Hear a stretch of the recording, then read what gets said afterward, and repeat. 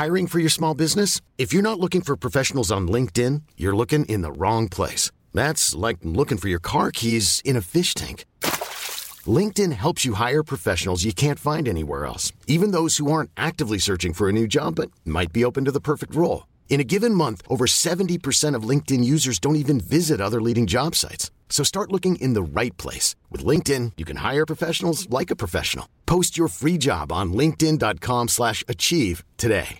Hey, I'm Ryan Reynolds. At Mint Mobile, we like to do the opposite of what Big Wireless does. They charge you a lot, we charge you a little. So naturally, when they announced they'd be raising their prices due to inflation, we decided to deflate our prices due to not hating you. That's right. We're cutting the price of Mint Unlimited from $30 a month to just $15 a month. Give it a try at mintmobile.com/switch. $45 up front for 3 months plus taxes and fees. Promo rate for new customers for limited time. Unlimited more than 40 gigabytes per month. Slows full terms at mintmobile.com.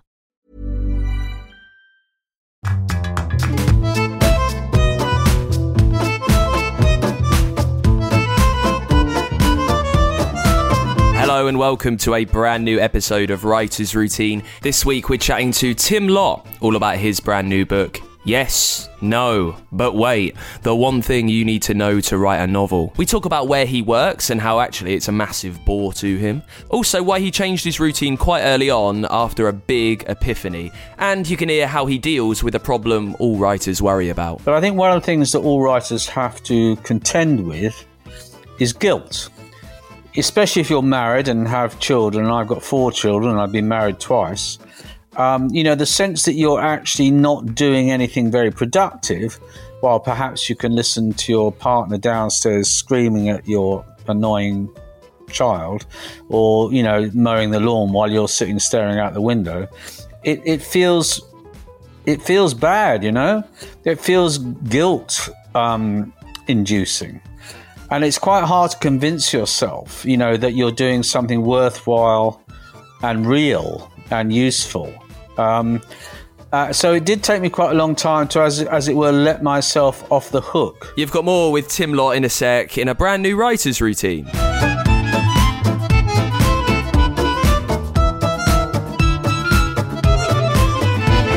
Yes, welcome along to the show.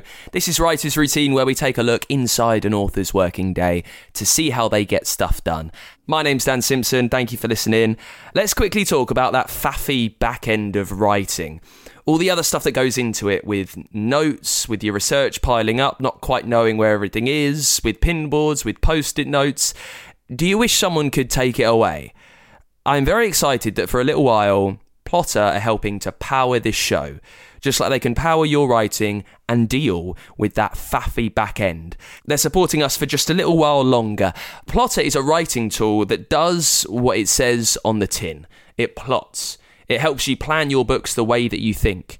It lets you outline faster, organise smarter, and turbocharge your productivity. And this is what I mean by taking away the faff. When you open the software out, you get a digital corkboard, and it's all there in front of you, where you can easily swap between the timeline, the outline, your notes, your research, your details on the characters and places. You can tag everything to make it easier for you to skim through, so you can simply find what you need quickly.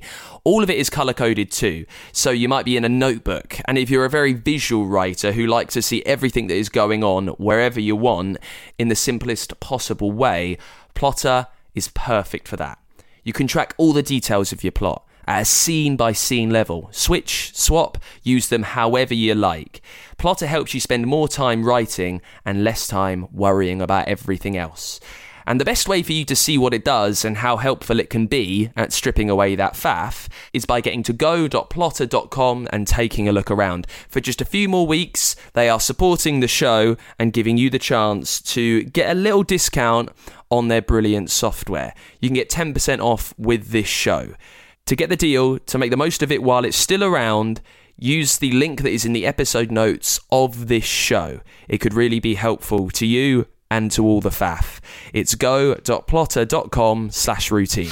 Let's get into it then with something slightly different, I think, in this week's Writer's Routine. We're chatting to Tim Lott. He's written 10 novels, which have won a whole bunch of awards, including the Whitbread First Novel Award. He's been shortlisted for the Guardian Kids Book Award and the Costa Award. He works as a screenwriter. He's been published in 16 countries. He's taught creative writing for over 10 years. He's got a brilliant Substack page filled with incredible writing tips and advice, which is well worth you having a look at, by the way. You can find it timlott.substack.com. And he's got a brand new writing guide out. It's called Yes, But No, But Wait, the one thing you need to know to write a novel.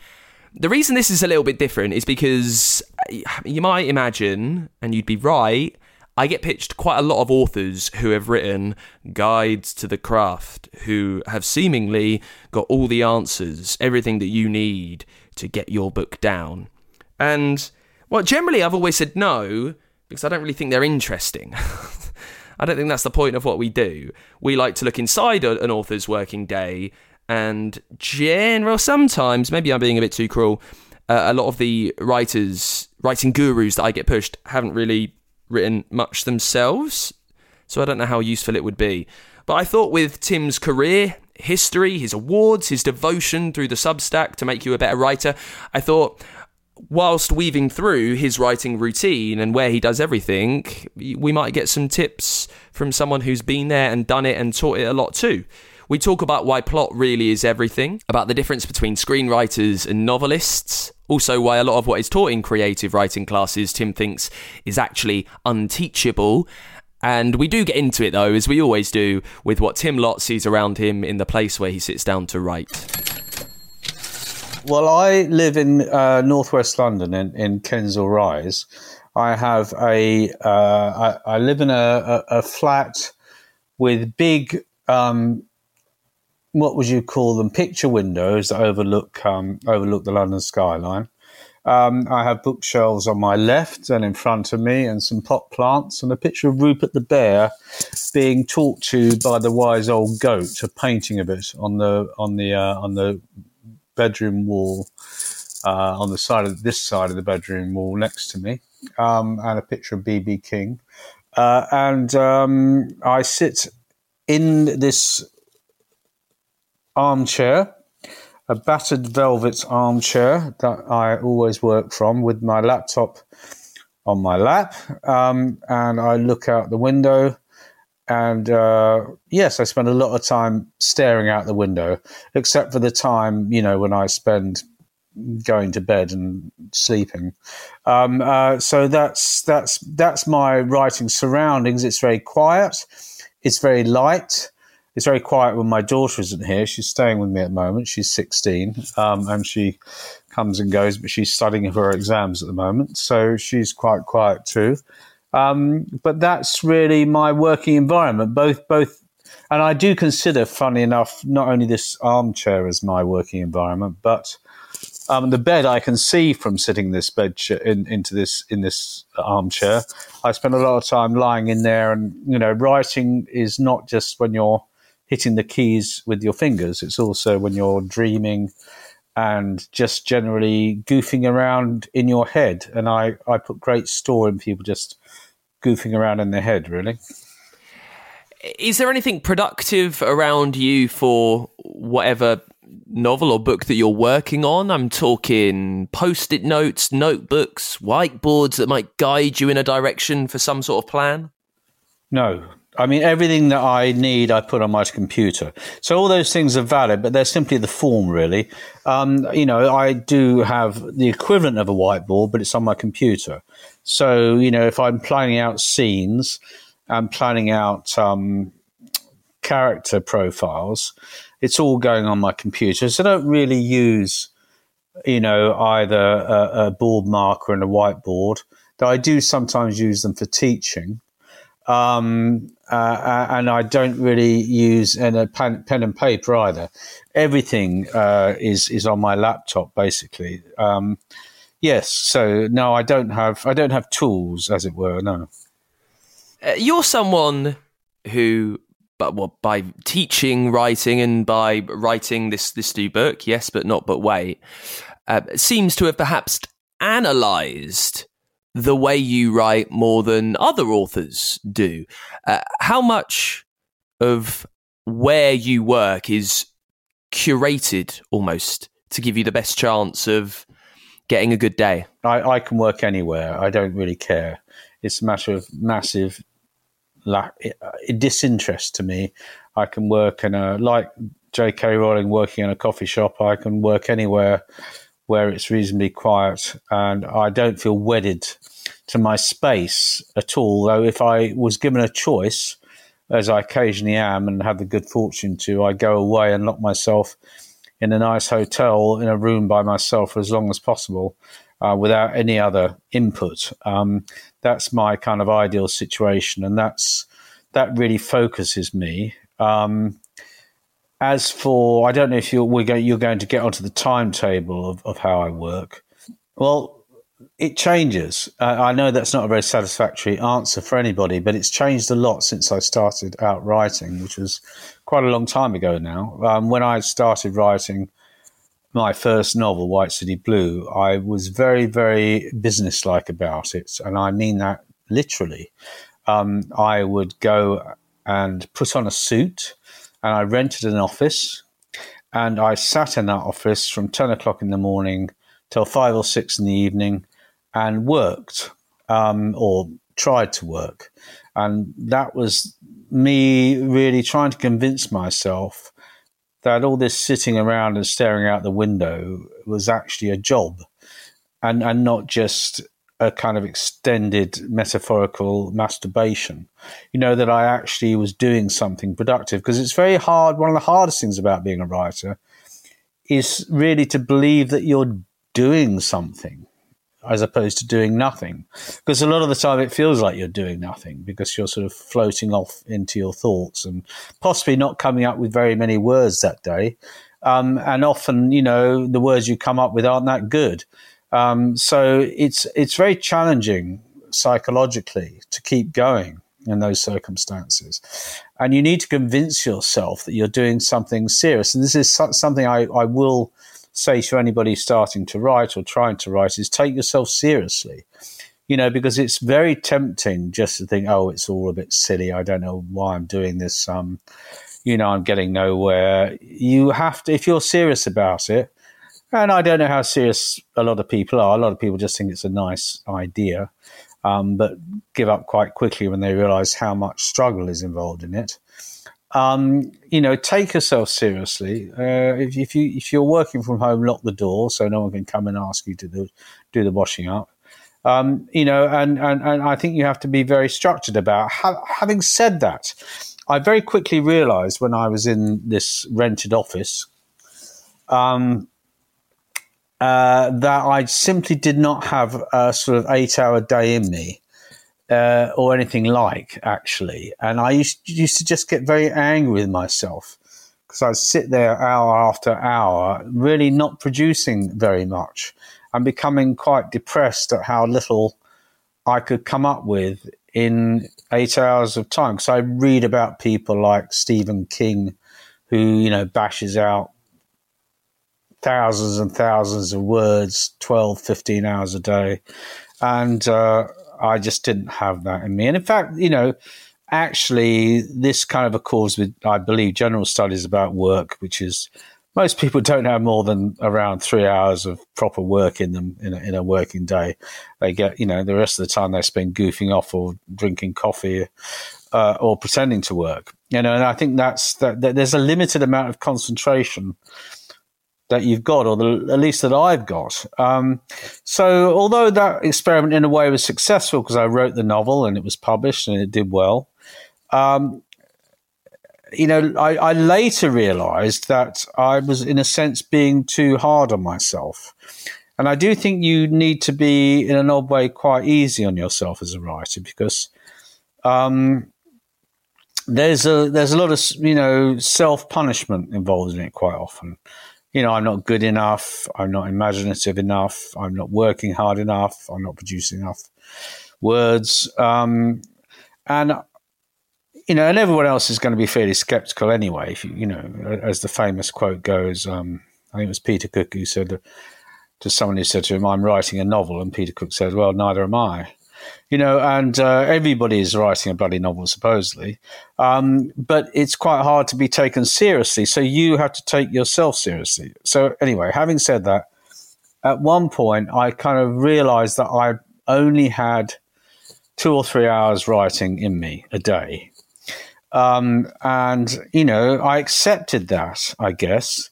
And I also worked out, and it's going to be different for every writer, how much writing you have in you. I worked out that my peak hours, and a lot of writers get up early in the morning and write, but because they're close, I suppose, to their unconscious minds because they've just woken up. I can't do that. I'm a zombie until about midday. So I tried to work out when my peak hours were, and they were sometime around the afternoon, around between 2 to 3 o'clock through till around 6 o'clock. So I became someone who, having, and I do acknowledge that I was fortunate enough to be able to do this because I had made enough money as a publisher to be, quite. Sorry, I was a magazine publisher before I was a writer. Only a little magazine, but it did all right and did enough to sort of keep me in sandwiches and rent. And I realised that I might as well do my admin in the mornings. Then I knew I had a very nice place that I could go for lunch. It's a very cheap place, very nice where I knew a lot of people. I'd go and have lunch there. And then I would, and I've had this since I was a kid, I get very sleepy mid-afternoon. Something to do with the fact that I suffer ADHD. Your mind gets very tired very quickly. So, I would, to this day, I have a nap around between 2 and 3 o'clock. So this all sounds very luxurious, but, I'm just telling you what works for me. So I went and had lunch. I then have a nap, and I'm a very good napper. I can nap. I don't need to set an alarm. I can lie down. I'll fall asleep. 30 minutes later, I'll wake up again, fully refreshed. And that's around 2:30, 3 o'clock. And I found that worked for me very, very well as a routine. It certainly wasn't punishing. And I made it even less punishing by I'm not a great believer in self-punishment. I made it even less self-punishing by breaking that I decided I was going to do 3 hours, and I broke that down into 3 45-minute sections. So I wrote for 45 minutes, stopped for 10 minutes, had a cup of coffee or a biscuit, wrote for another 45 minutes, and so on. And that way I got my 3 hours completed. And I found out that, in fact, you can get a lot of work done in 3 hours. If you break it up like that, you're working in very short spurts. But during those short spurts, you're very productive, or I'm very productive. As I say, it's different for every writer. So that was pretty much the routine I adopted. And once I've got a book underway, at the moment I'm just playing with ideas rather than actually writing a book. I'm trying to find the right idea for a book. I'm waiting for one to sort of take hold of me, if you like. So I do a lot of just doofing about, scribbling on the backs of envelopes and the virtual equivalent, scribbling on a document about what might be a good story. And that happens at any time. I don't really organize that. But once I've decided I've got to get, 80,000 words down on the page, once I've got a contract for that, I think I would find it quite hard to work without a contract nowadays.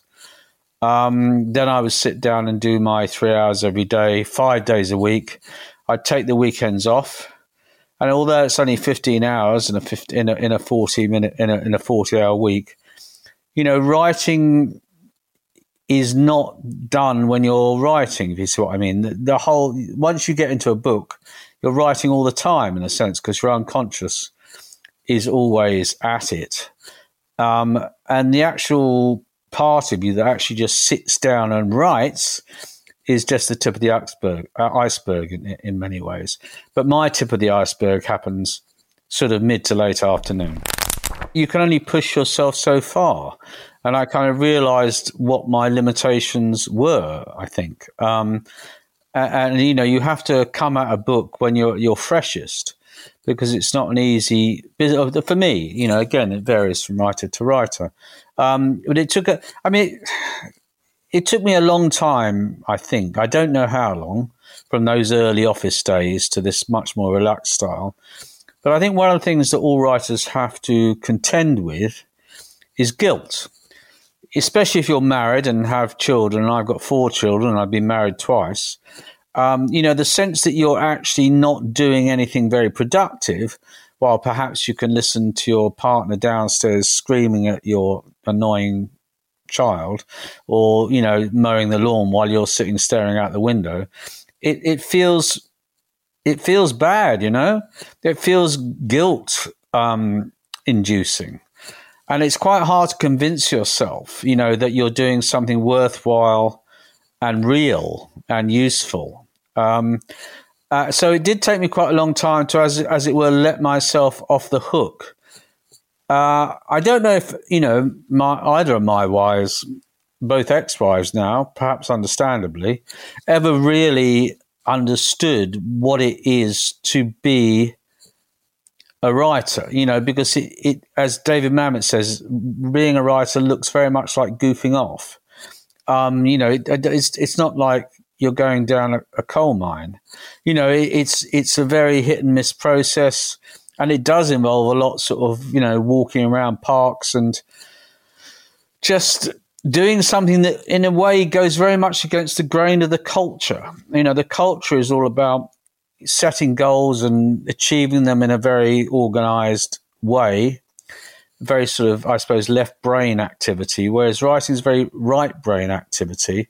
In other words, it's not about, ABC, it's about finding connections, using your creative mind, using your imagination. And that's not what you would call an industrial process. It's definitely not a mechanical process. So you can't force it, really. And I think, for people who are used to the world of work, whereby, you go into work and you've got a certain number of tasks to do, and you do them, and then you go home again, and then someone gives you money for doing them. It's not like that at all. It's the life of an artist, and an artist's life is very different. Is very different from other lives, in so many ways. It's very ready to be misunderstood. It's very ready to be exploited. Plenty of people who aren't artists or musicians or of any significance still spend their lives convincing themselves they are, because, it's quite a good DOS, really, because you can just say, oh, I'm writing. But if you really are a writer, you have to face all that down and say, well, you might think that I'm taking the mickey, but I don't care. I'm going to sit and write this book anyway. But yes, I was definitely assailed by a lot of guilt and feelings of inadequacy and feelings of not being, a breadwinner. Even though I did get paid well for my books, there was still always the sense that I was just playing, or that other people thought I was just playing. And yet writing has a playful element to it, that's for sure. But as anybody who's tried to write will know, it's also very, very difficult. Talking about that guilt, you mentioned earlier about perhaps when it comes to delete words, how do you how do you advise people to convince themselves that even though you've had to delete words, and maybe you're writing words that will be deleted when you get to a second draft, how do you convince yourself that that's still been a good and productive day? Well, there comes a moment when and I think quite early in any writer's career, and it's something when I'm teaching people on my Substack page, timlott.substack.com, or my mentoring, I try to explain, it's a real cliche, but it's so true. is that writing is rewriting, and I write, I don't know, anything up to 10 drafts of a novel. And the main part of my job is throwing things away. The main part of my job is deleting things, constantly throwing stuff in the garbage. I mean, that's the idea that you just sit down and write a novel, I think is massively misguided. To write a novel, just as if you're doing any form of creative activity, involves a lot of missteps, a lot of mistakes, a lot of paths taken that are the wrong paths, which you have to go back and fix. But somehow, out of that kind of chaos, you have to find your way forwards. And the way I do it, and I think most writers do it, is just by going at it again and again and again and again. And it's not you're just throwing stuff away, you're putting stuff in as well. But somehow you're finding your way through this forest of not knowing, by simply redrafting. And that involves an awful lot of cutting. And, I do come across this resistance from writers I teach, that when I say to them, well, this character doesn't work, or you're going to have to, or hasn't got any place in this story, they go, no, but I like that character. I say, well, you can like the character, but they don't fit into the story. There's no place for them. They're not performing a function. Every character and every beat of a plot in my book has got to have some kind of purpose for being there. And so, you're constantly cutting out the stuff that you think. There's a very good book, which I'm sure you've come across, by George Saunders, called A Swim in the Pond in the Rain, which is largely about short stories, actually, but it's a terribly good book. One of the few books written by novelists that I think is a really good introduction to how to write.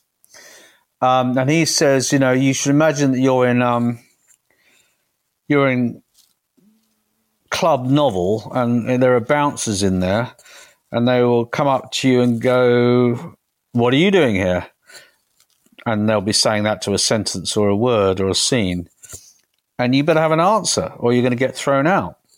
And that's exactly what you need to be doing with your book. Eventually, when you start off, it's just like, stick it all down there and hope for the best. I give myself absolute permission to write rubbish when I start. It doesn't matter.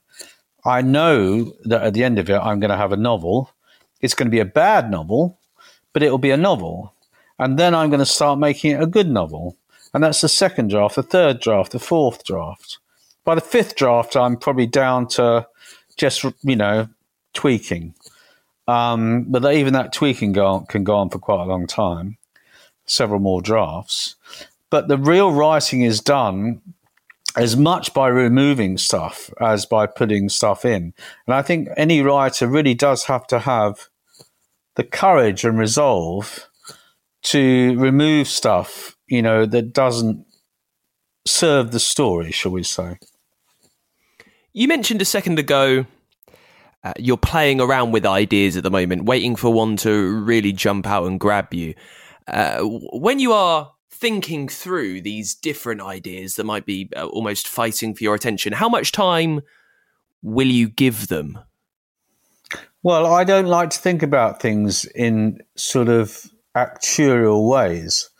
I don't know how much time I give them. I don't think about things in those terms. I give them as much time as it takes to accept or reject them. What I'm really doing when I come up with an idea is thinking, okay, that's an interesting conceit, maybe for a story, but how's it going to turn into a plot?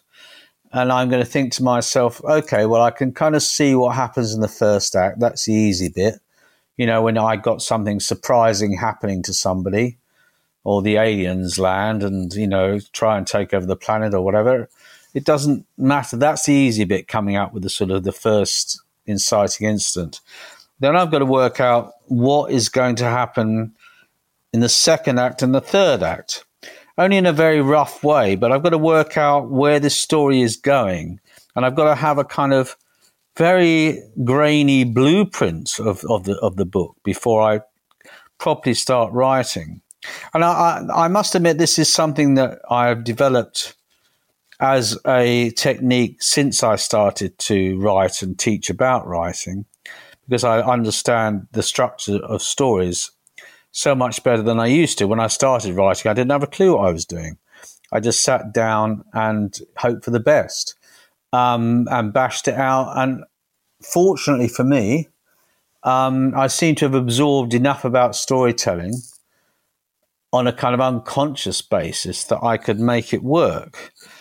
But as any writer who's written a few books knows, the longer your career goes on, the sort of thinner the ideas become, and you sort of become more and more reliant on some of the storytelling techniques that are well established to help you through the draft, I think.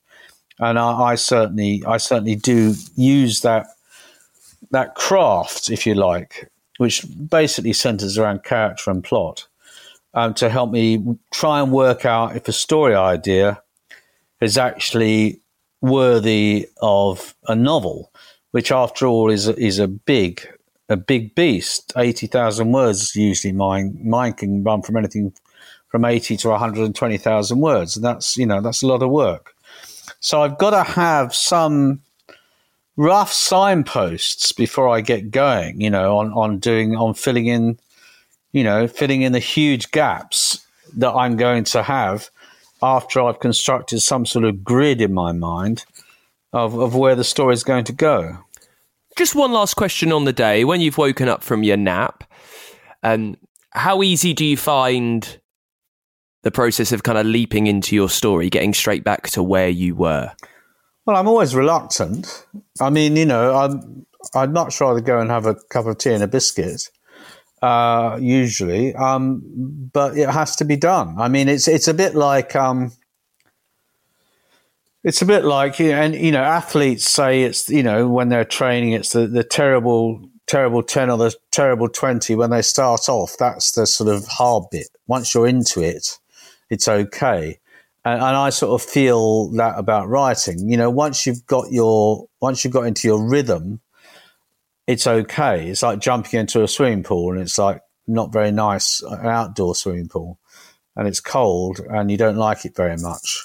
But then, you get used to it, and then it's okay. It's all right. It's even enjoyable.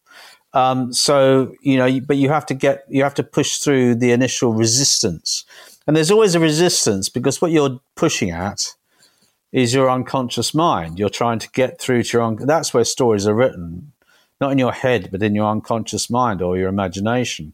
And you're kind of pushing at that door of your unconscious mind. And you're saying, let me in, give me something, And your unconscious mind tends to resist that. It doesn't give up its secrets very easily.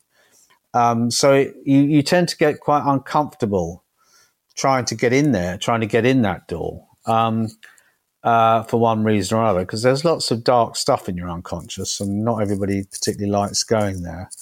And extroverts never go there, so far as I can make out, if they can avoid it. But introverts like me are obsessively drawn towards what's going on under the surface, I suppose. I don't find it easy, even having had such a sort of non-challenging day up until that point. I mean, another way of looking at it is that I'm lazy, and to sort of actually sit down and write. Most writers are lazy, actually. And to actually sit down and write it takes quite an effort of will on my part. It's never easy. But as I say, once you get going, it can and is very enjoyable, but it's also sometimes absolutely bloody awful, and you feel yourself getting nowhere, and your words are sterile and dead on the page and all that sort of stuff. But then something opens up and you find yourself flying, and that's a great feeling. So yeah, I never look at the process with relish. It's my job.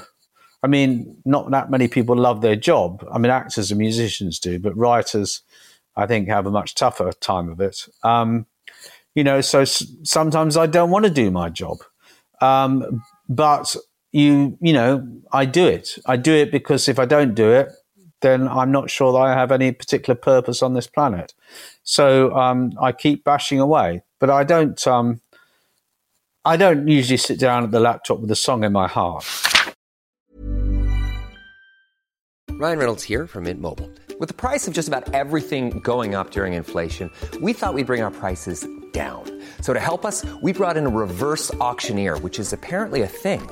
Mint Mobile Unlimited Premium Wireless. How to get 30, 30, bit to get 30, bit to get 20, 20, 20, bit to get 20, 20, bit to get 15, 15, 15, 15, just $15 a month? Sold! Give it a try at mintmobile.com/switch. $45 up front for 3 months plus taxes and fees. Promo rate for new customers for limited time. Unlimited more than 40 gigabytes per month. Slows full terms at mintmobile.com.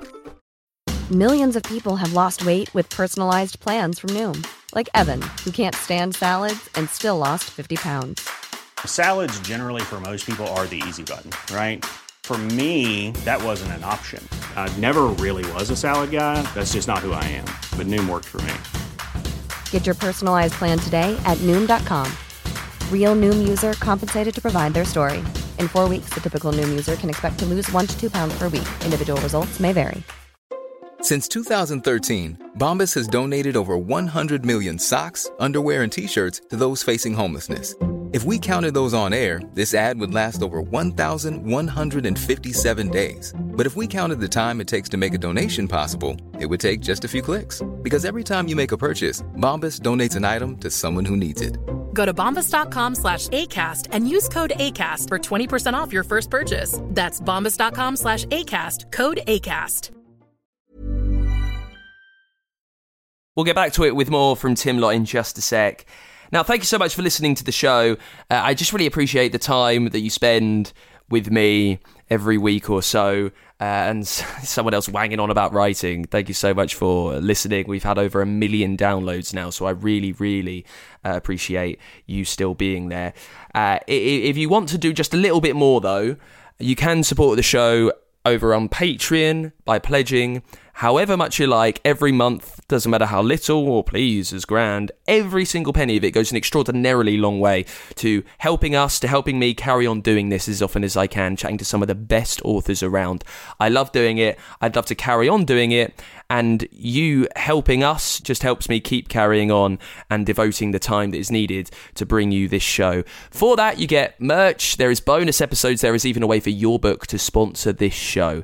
And I really appreciate anything. I know that times are tricky. If you would like to help us out, become a backer, pledge to support the show at patreon.com/writersroutine. Let's get back to it then with Tim Lott chatting through his new book, Yes, But No, But Wait, The One Thing You Need to Know to Write a Novel. It's a writing guide from someone with years of not just writing experience, but teaching writing experience. It's filled with help and guides to take you from nothing to a novel. In this part, we talk about why screenwriting helps novel writing, also why focusing on plot is so important, and we get back to it, talking about why he decided to write a writing guide in the first place. I wrote a different version of this book several years ago, which my agent didn't really think worked. And my agent is usually right. But it was a much longer and more involved examination of storytelling. And that, you might say, is how I started, by writing another book that my agent didn't like. And it wasn't until this is what I mean by sort of constantly bashing away and then throwing stuff away.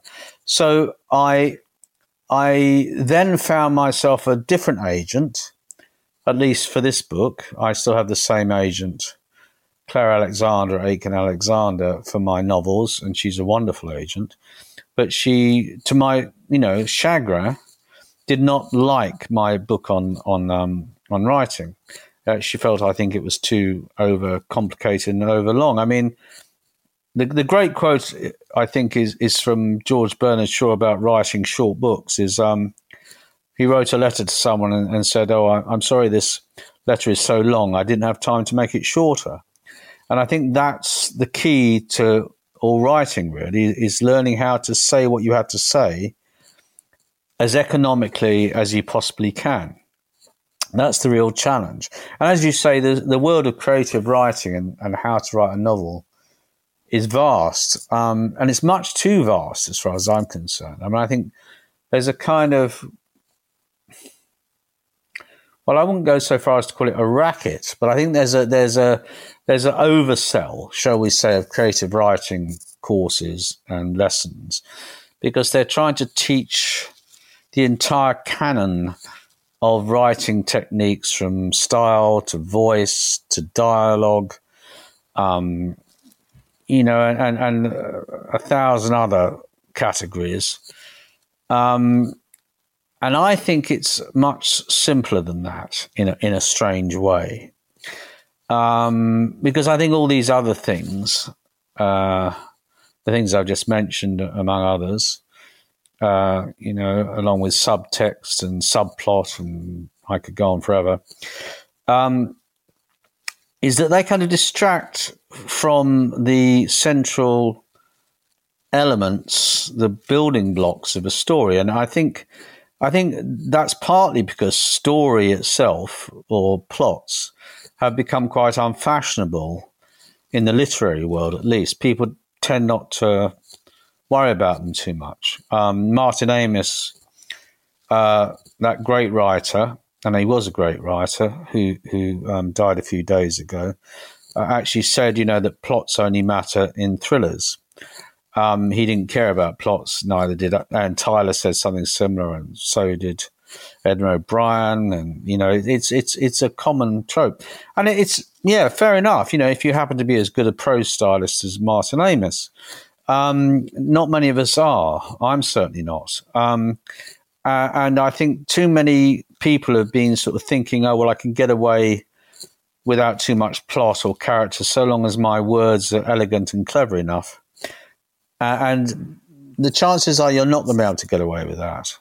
The chances are you're going to have to rely on these time-tested techniques. The trouble is, because the creative writing industry has become so immense and spread-eagled, that the real central points of storytelling have got lost in all the detail.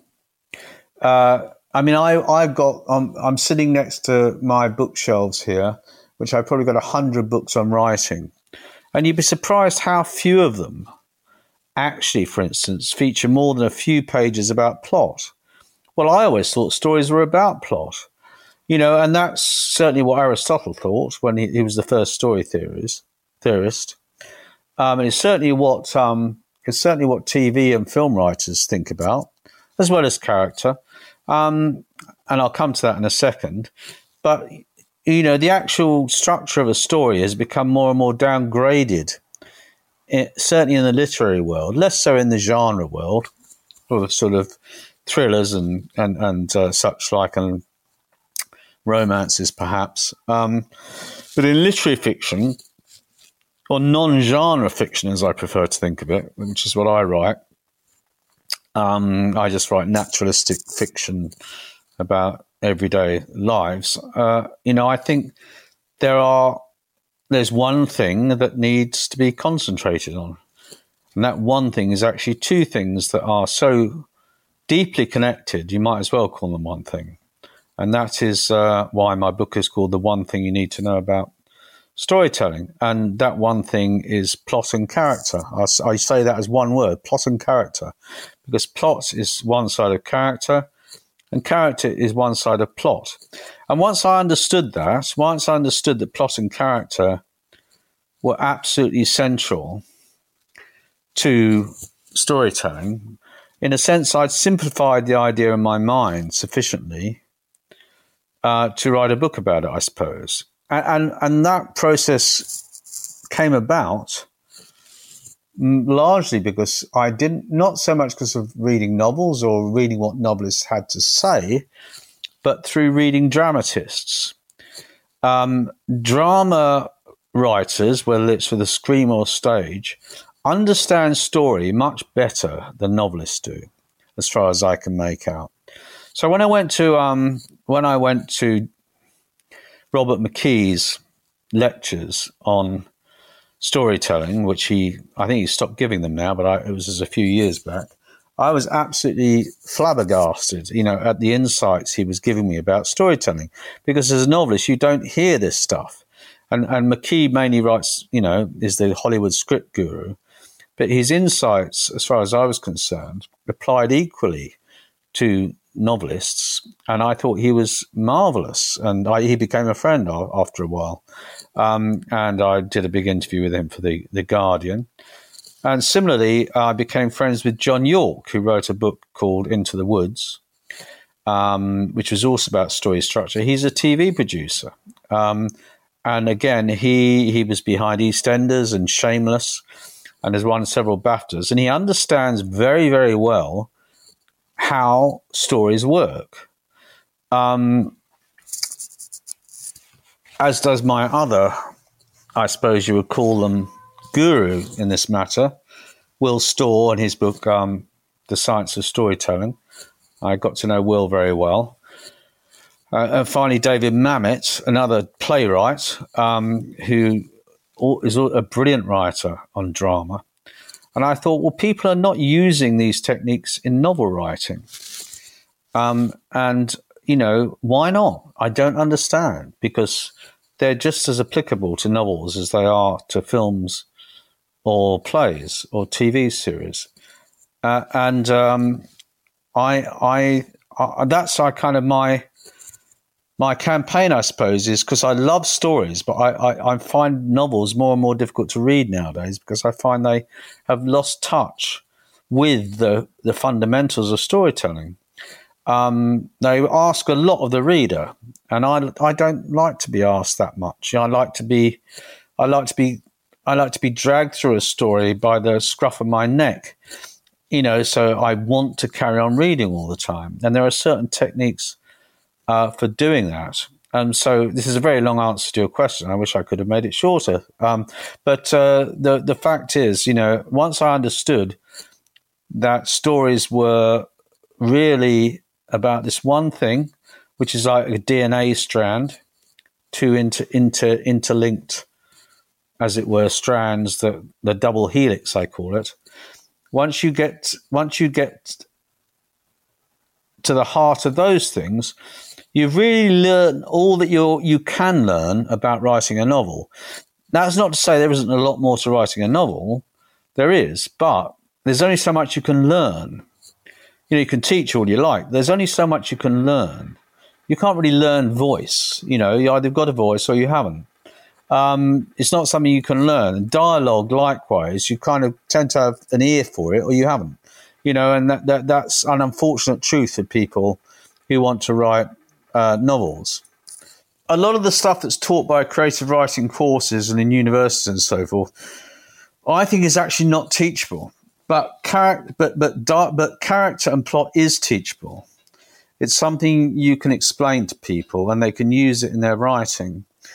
And so at that level, to come a very long way around to answering your question, I came to write a book about how to write a novel after moving out of novel writing into screenwriting, which I did myself for a while, and by understanding through teaching people that was what they struggled with most.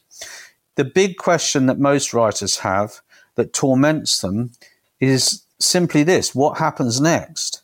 And my mission, if you like, in writing this book was to help them with that. This is what might happen next, because there are certain predetermined patterns in storytelling that you can use to move your story forward. Just expanding on the close connection between plot and character, how they're one in the same DNA, that's kind of what you mentioned. Many authors I speak to will sit down and they will chart their plot. and very thoroughly go through that before they even start. And they hope to discover the character along the way. How much in the book and when you're teaching do you advise people to get to know the character quite well before you even start writing a sentence? Well, that's a very tough question. I mean, I tend to think that characters develop much more organically than plots do. So in other words, I think it's quite easy to write down a plot. But a character so in other words, you design a plot, but a character is more grown, like, tending a garden or something. But, to repeat myself, it's not as if it's that they're separate. I mean, a plot is what a character does. Well, a character is... What a character does affects the plot. What happens to a character affects the plot. What the plot exerts pressure on the character, and it will make the character behave in a certain way. These two axes, what the character does and responds to, and you might say the external and the internal circumstances. You could think of, a character-driven story as merely an internal plot. It's how the character is developing within. That's all we mean by character. And that's still a sort of plot. It's the beginning, middle, and end, where they start off as a character and where they end up as a character. I